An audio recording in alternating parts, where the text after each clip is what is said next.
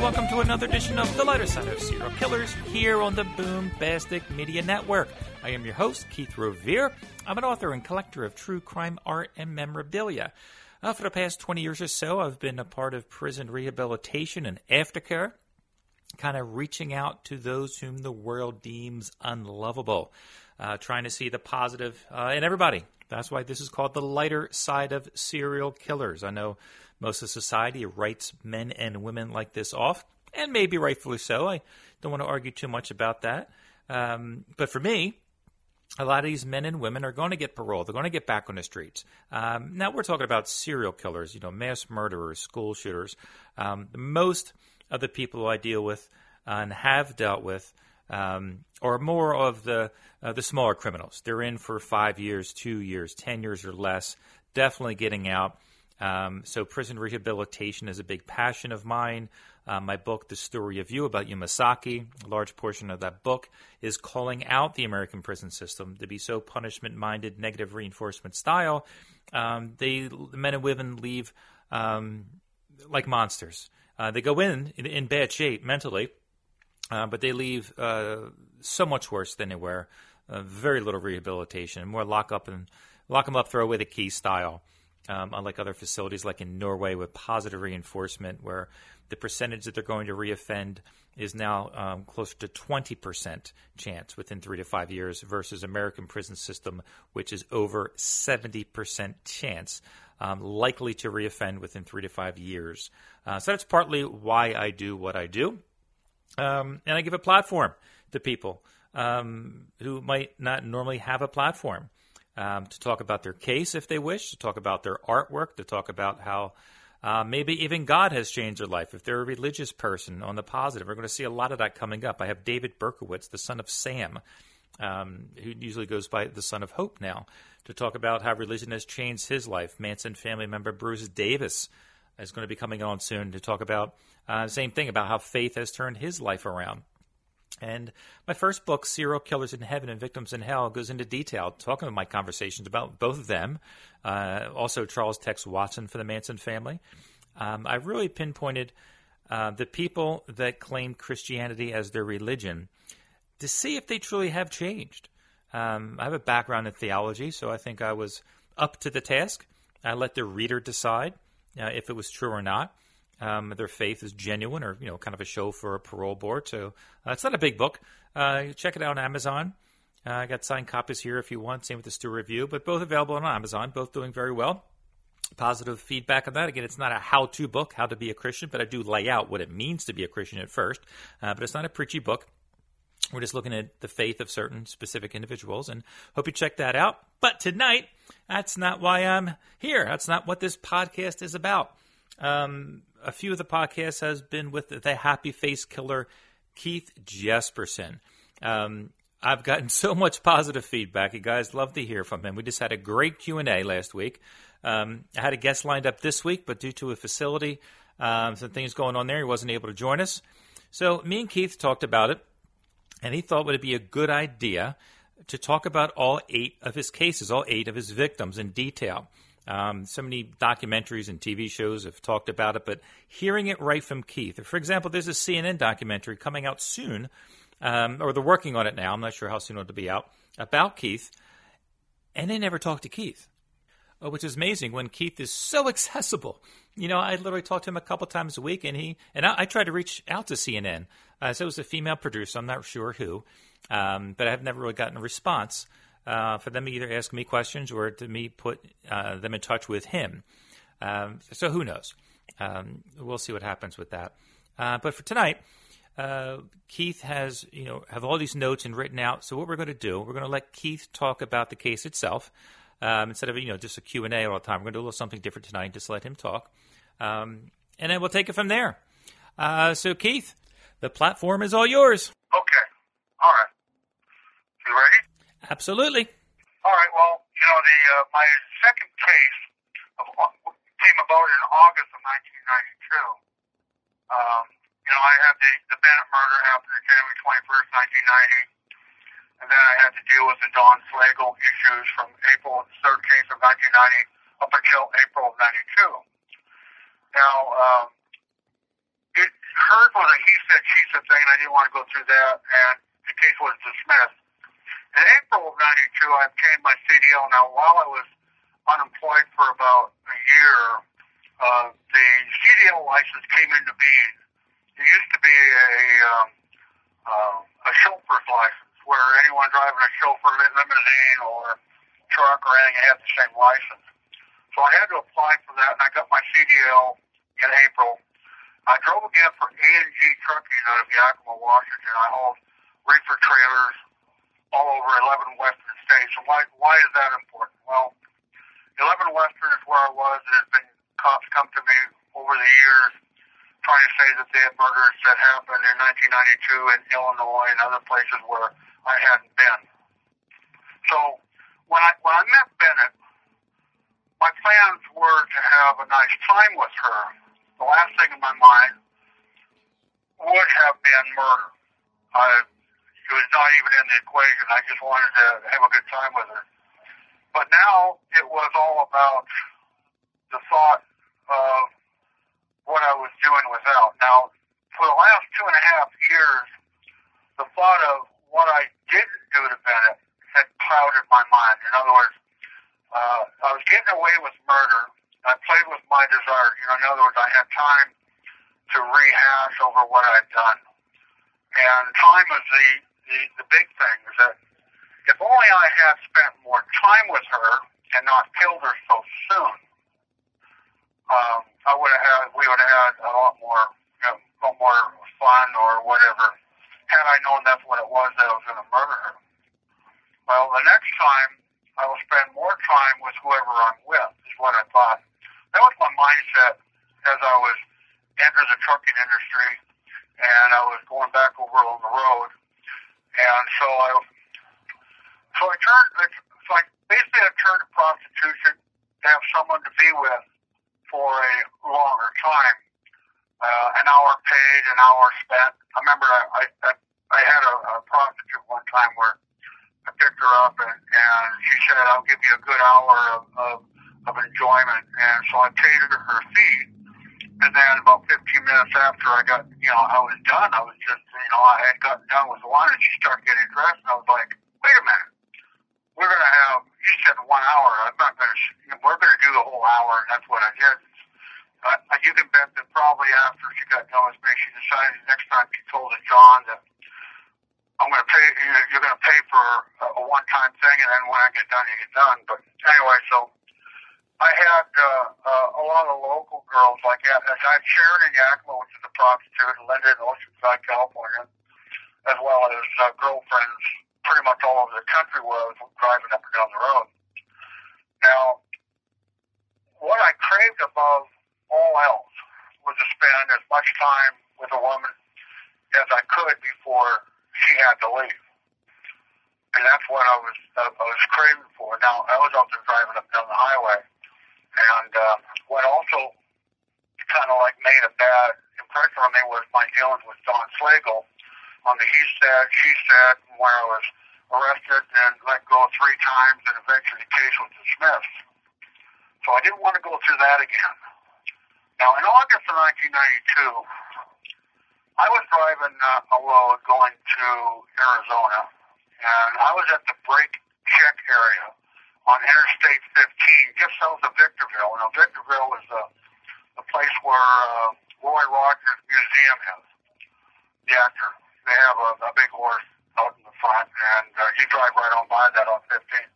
And this brake check area is right before you drop down into San Bernardino. And the reason I was parked there was, and it was a big parking lot, and I was the only truck there. It was about 10 o'clock in the morning. And the weigh station down at the bottom of the hill there was open, and that's why I was there. I was underneath my trailer and truck. I was adjusting my brakes to make sure my paperwork was all in order. And so I went in underneath it, and I was adjusting my brakes, and all of a sudden I heard a voice. It said, "Hey, mister, can I get a ride?" Now, I looked around. I mean, I thought I was hearing things. I looked around, and I didn't see anything. And then I went back to adjusting my brakes. I was in coveralls, and I was underneath there. And all of a sudden, "Hey, mister, can I get a ride?" And I was like, I slid out to see a blonde with light clothing on. She had a T-shirt with what looked like a motorcycle emblem on her shirt. And then she had these, like, bleached out blue jeans. And I asked her, "Are you a prostitute?" And she said, "Sometimes." And I said, "Well, okay, well, where'd you come from?" Because there wasn't any trucks around. I didn't see any. And she pointed to the back of my trailer.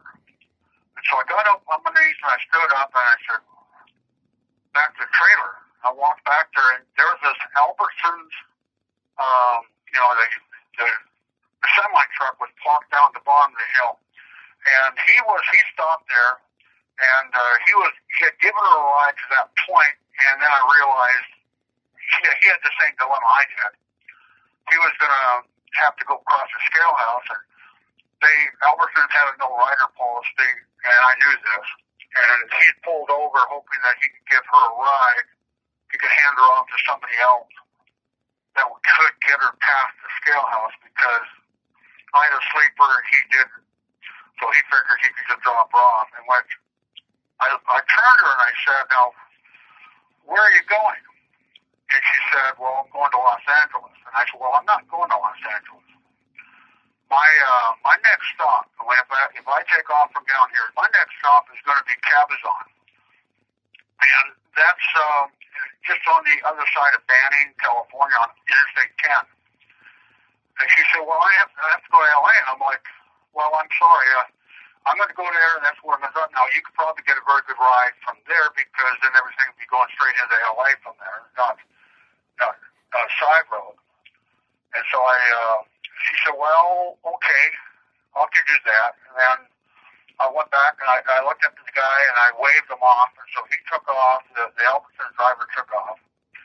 And we got in the truck. I got under my coveralls, and I got in the truck, and she's sitting there, and she said, "Well, let's go." And I said, "Well, I have paperwork to do, and I also have to wait about an hour and a half. I can't just go yet." And that's why we sat there for an hour and a half. Now, I thought about, maybe propositioning her and having, getting some sex at the time because she's a prostitute, right? I thought this was going to happen.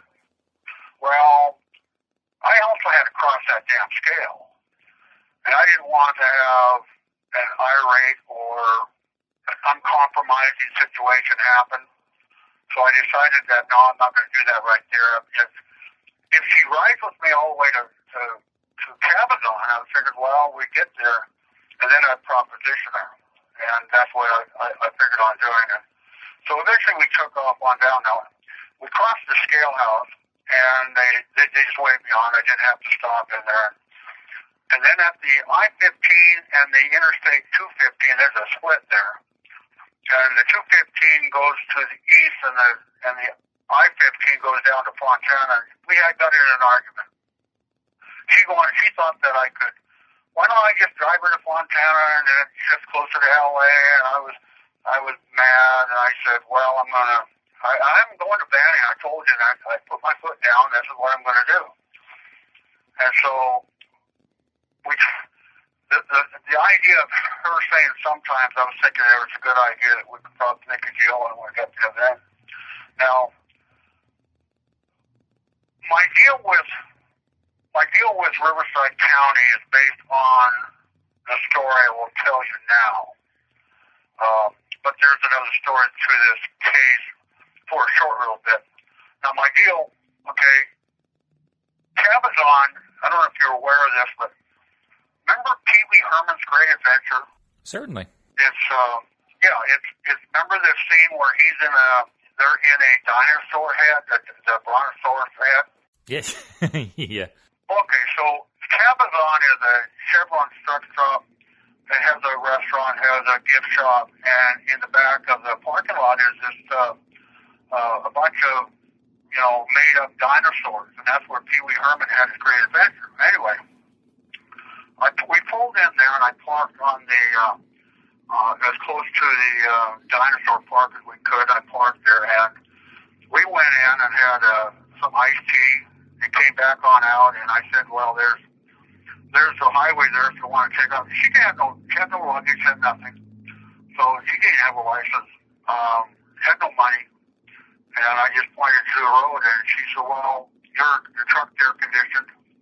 Let's just go back there and maybe have a little party. And I said, well, you want to, I'll pay you a little bit when we have a little fun. And she said, okay.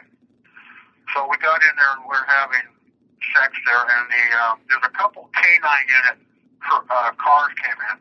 The cops came in, and they parked right in the shadows of my trailer because it was like 100 degrees out, and they had the dogs roll the windows down. The dogs were kind of like needed something to cool off in.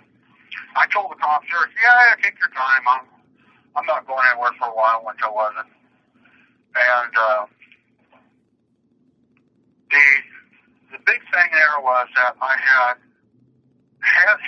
company with her, and she decided that she was going to go with me to Arizona instead of going to L.A.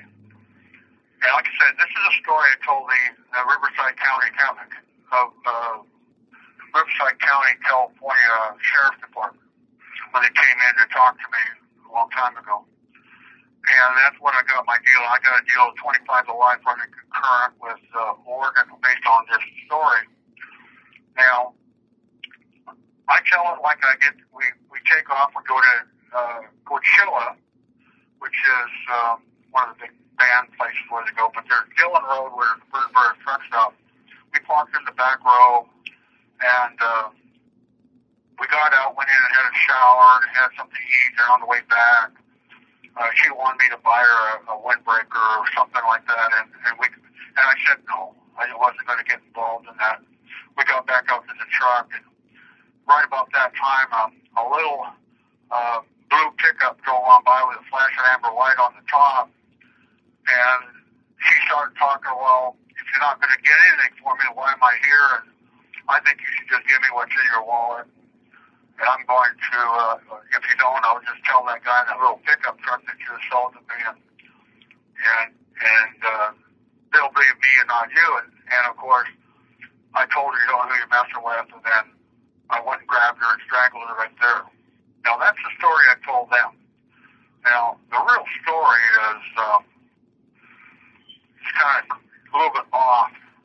The real story is while I was having sex with her that I had paid for, I decided to kidnap her to spend more time with her.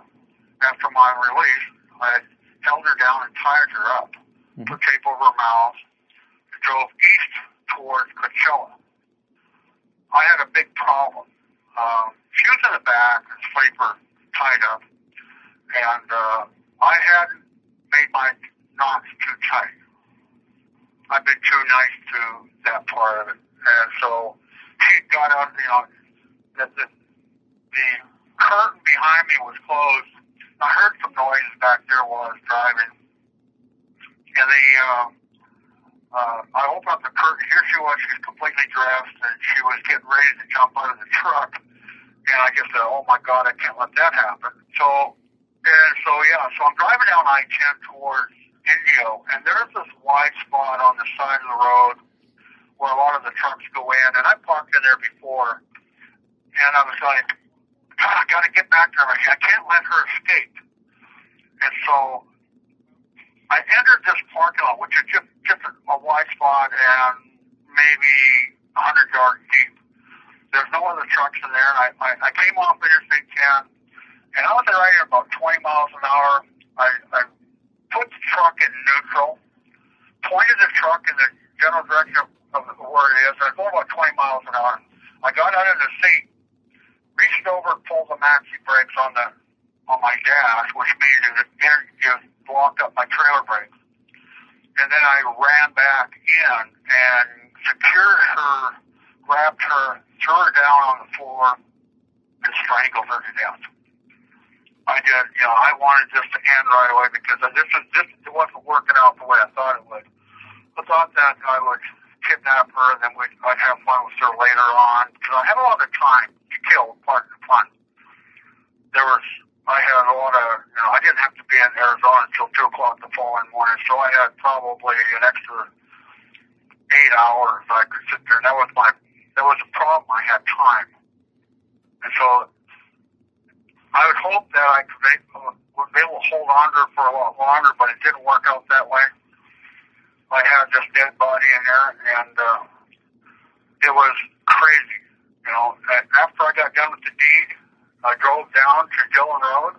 I parked in like I said I did. I locked up the truck, and I went in, and I had myself a shower, and I had myself a meal.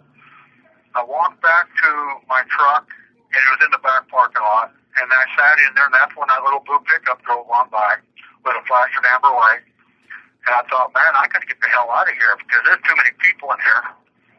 So I drove back out on Interstate 10, and I headed towards Blythe, California. Now, as you come under Dillon Road, you climb up the hill, and on your left is the Patton, the General Patton Museum. I went past that exit and to the following exit, either the following or the next one after that. It was one of those. I pulled off the off-ramp, got up on top of under the on-ramp coming back on the freeway, and there's a wide spot, and I pulled off of it. And I figured, well, I'm going to carry her dead body and put it in the desert somewhere up there. But it was daylight, and I couldn't risk it. So I rolled her up in a blanket, I threw her up against the inside of the sleeper. I lay down beside her, and I was listening to the AM/FM radio, as well as the CB radio was bouncing. I had a scanner in there, and I was listening to all that. And I heard a couple truckers talking on the radio about this full-grown Smoky Bear parked against this big old blue Peterbilt, or plum-colored Peterbilt. Now, I thought to myself, wait a minute, I'm driving a plum-colored Peterbilt. What the hell is this cop doing parked next to me, right? So I get up, and I lean out, look over the window, and here is this full-grown Smoky Bear. Now, what is a small full-grown Smoky Bear? Well, he's a California Highway Patrol with all the lights and the whistles and all the gadgets on top of his car. And I'm sitting there going like, he's parked. I can't leave. I got a dead body in my sleeper, and I can't leave because he's parked next to me. So I'm thinking, well, what the hell is he doing there? So what I do is I know the Lord hates a coward, right? So I grab a couple Cokes out of my fridge that I have plugged in my cigarette lighter. I get out, I walk over to his driver's door, and he rolls his window down. And I will go to hand him a Coke. Have a Coke. He said, I can't take that, but thank you very much. And while I'm there, I'm talking to him, and he says, well, I got a plane flying overhead that can read the license plate off the back of your truck. And we're watching speeders coming by, and in a few minutes I'll be chasing after a couple speeders.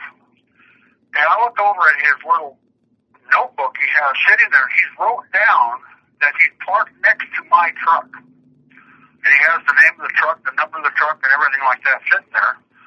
And I'm sure he's going to put down he had a conversation with me at that time. So there's no way in hell I was going to take the body out later and put it in the desert behind that spot because I'm caught, right? So I sit there and I said, well, I explained to him I was there because it's too hot outside, and I was afraid that I'm going to roll a cap off on one of my tires, so that's why I'm parked. And he understood. And pretty soon there's a couple cars go by, and those lights go on, and off he goes. And I go back over to my truck and climb in, and I sit there, and I wasn't there very long. I decided, well, screw this. I'm going to get the hell out of this area.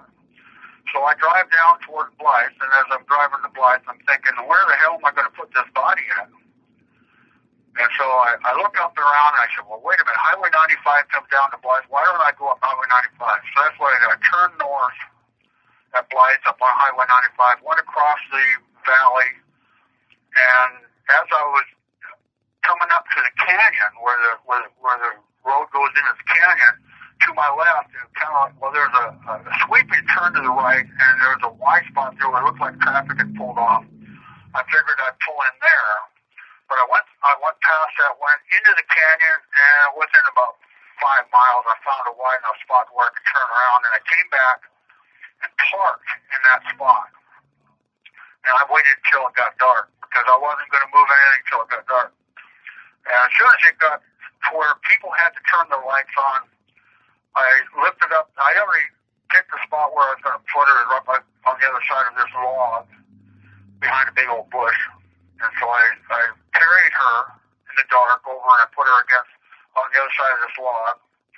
And I got back in the truck and I made my way to Arizona. And I crossed into Arizona and I found another truck, so I pulled in there and I got out and I took all my bedding because when I killed her, she soiled my bedding. So I took all that and threw it away and had to start all over with the new blankets and everything. And that's the basis behind the whole number 2. A few questions for you. One, how specifically did you tie her up? What did you use that you had around the truck to tie her up? And since the original plan was to tie her up, so like you had said, to have fun with her later, why didn't you just tie her up better this time to do that? To, as you said, have fun with her at a later time instead of just killing her there. Well, I had some cordage in the truck. I always carried cordage, and I had some duct tape, and that was a common thing we carried. All truckers carried it. It's not a killer's kit. It was just something that we carried along in there, and so I had chosen at that time to use that. Now, later when I dove back in to secure her, I panicked. I was like so mad that this wasn't working out the way I thought it would. I just needed to end. I just felt it'd be best to end it right then, not to give it another chance. That was bad enough. It was surreal. Back and she's already dressed and she's ready to.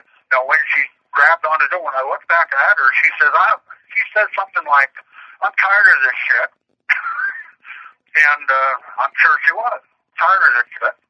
And it was kind of weird because when I pulled into the parking lot, I was still doing 20 mile an hour, and I pulled out my Maximum. I could feel my brakes engaging at the same time I was on her and pushing her down and strangling her.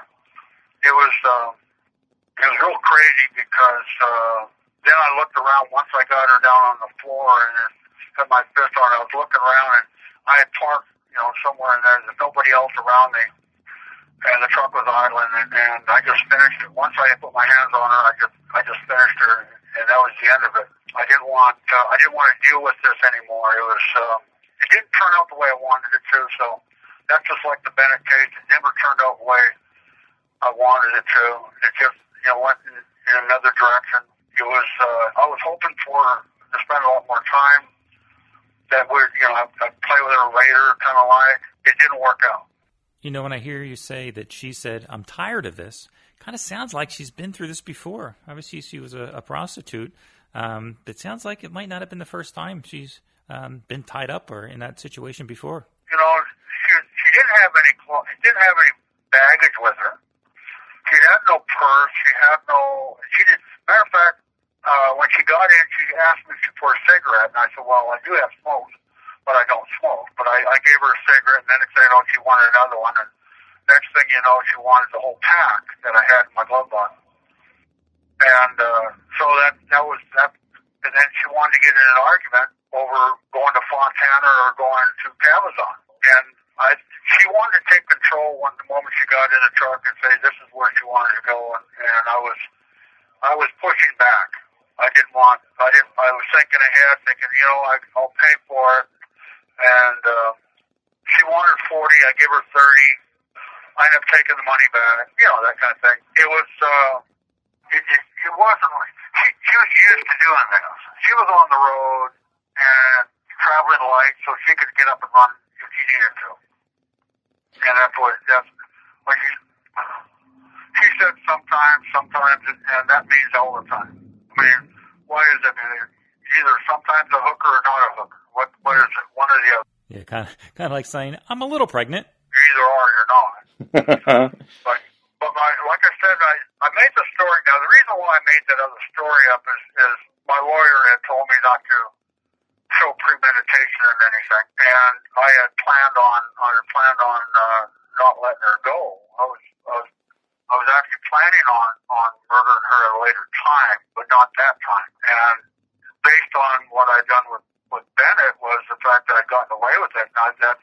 my mindset was 2.5 years of thinking of what I could have had done if I know that's what the end result was going to be in the Bennett case. It just became, there's something I didn't have. It was about time. And here I was, while I was driving in this time here, normally I'm out of time now.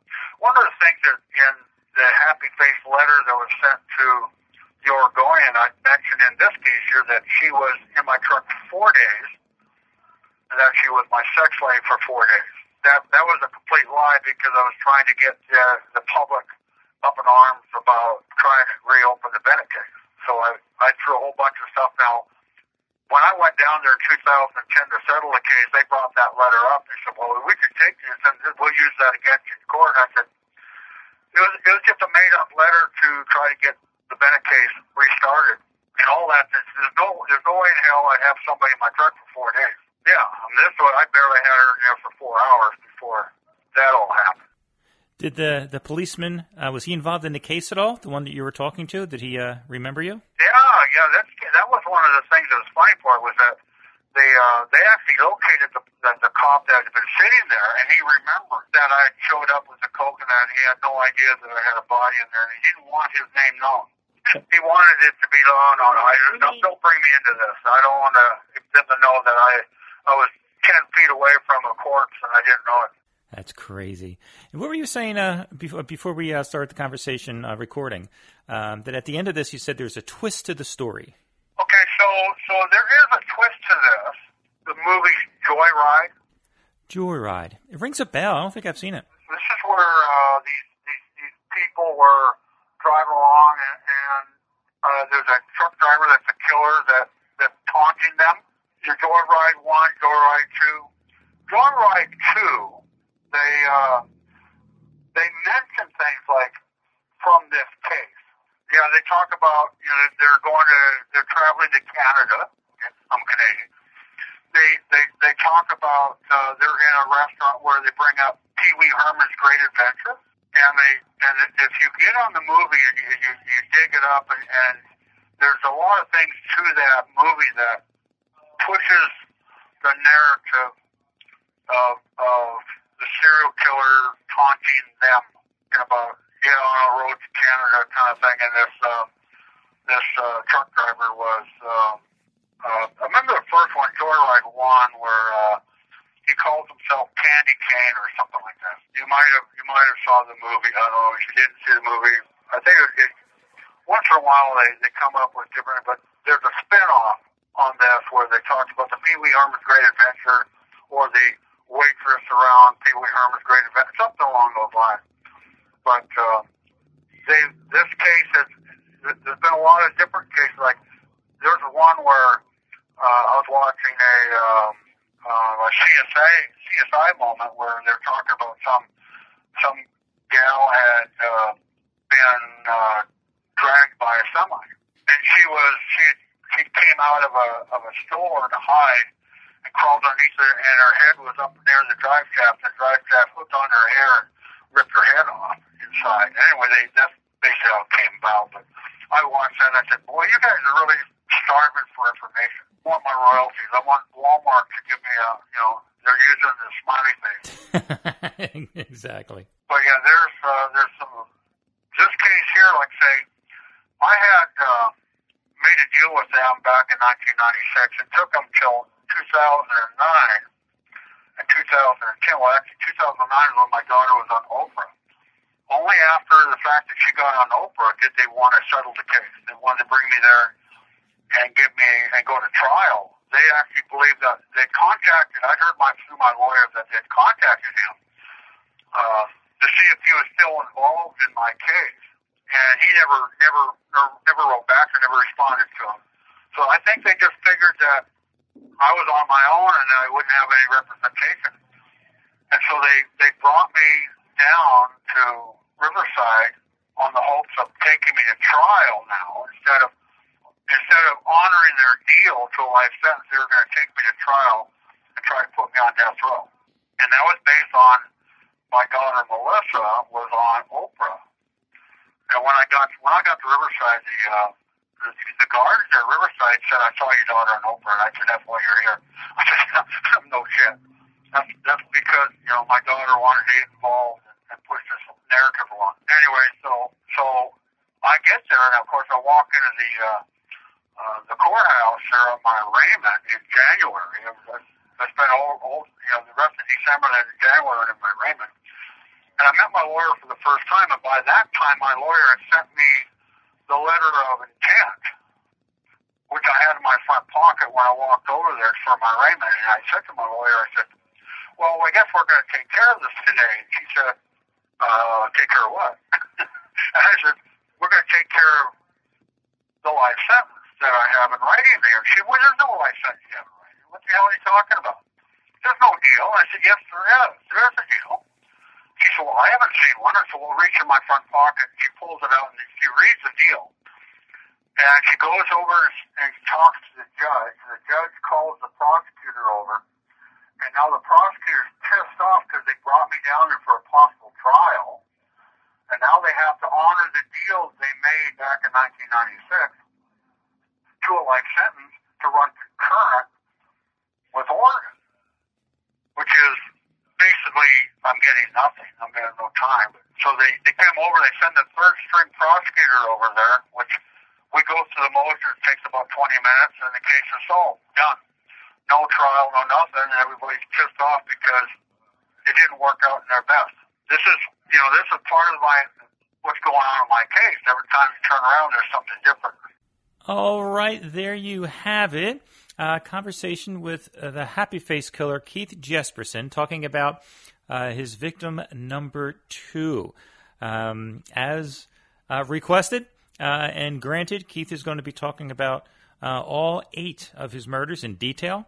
There's a lot of documentaries and YouTube videos out there, people talking about these cases, but now we have right from the horse's mouth, so to speak, and very detailed. Some of you might think it's going into too much detail, but hey, it's a true crime podcast. Even though it is the lighter side, we mix in lighter side stuff and obviously also. But what an opportunity to hear right from Keith Jesperson, right from a serial killer, directly from him, about the facts of the case, the true facts, and not just the facts, but what was going on inside of his mind. I mean, not every day you hear from a serial killer saying, this is why I did it. This is what I was thinking. I didn't just want to have sex with her. I wanted to tie her up because after thinking about his first murder, Tanya Bennett, he's like, man, I should have tied her up and had more fun with her, as he said, his words. So that was his intention with victim number 2. After he had sex with her, tie her up, to do it, as he said, have more fun. Obviously, more sex, whatever he was going to do, since he said he was going to kill her anyway. So it's insightful. I know guys like John Douglas started interviewing serial killers to learn how to catch other serial killers, get inside their mind, get inside a mind or somebody have a psychopathic mind, and what their intentions were. So it's been very fascinating. I mean, I enjoy talking to him. I think he's, if you lay the serial killer part aside, he's fun to talk to him. We just record these, obviously, but we talk every couple days about pretty much everything. But it sees about his mind is not like our minds. That's another reason why I do this, is so you get a glimpse inside of somebody's mind, like my book, The Story of You Masaki. That's Y-U, not Y-O-U. And how brain abnormalities make people do things they wouldn't normally do, or how their brains work. Like, well, if I was in Keith's position, no, you can't say that because he has a different mind than you. He already said no one's ever studied his brain or MRIs of his brain to see if it's different than us, but I'm sure it is. So anyway, stay tuned. We're going to be hearing from Bruce Davis from the Manson family very soon. I've been talking to him every couple of days. He's only allowed 15-minute phone calls, so it takes a little while to get a kind of a recorded podcast out. So we're working on that. And next time we hear from Keith, we'll be talking about victim number 3.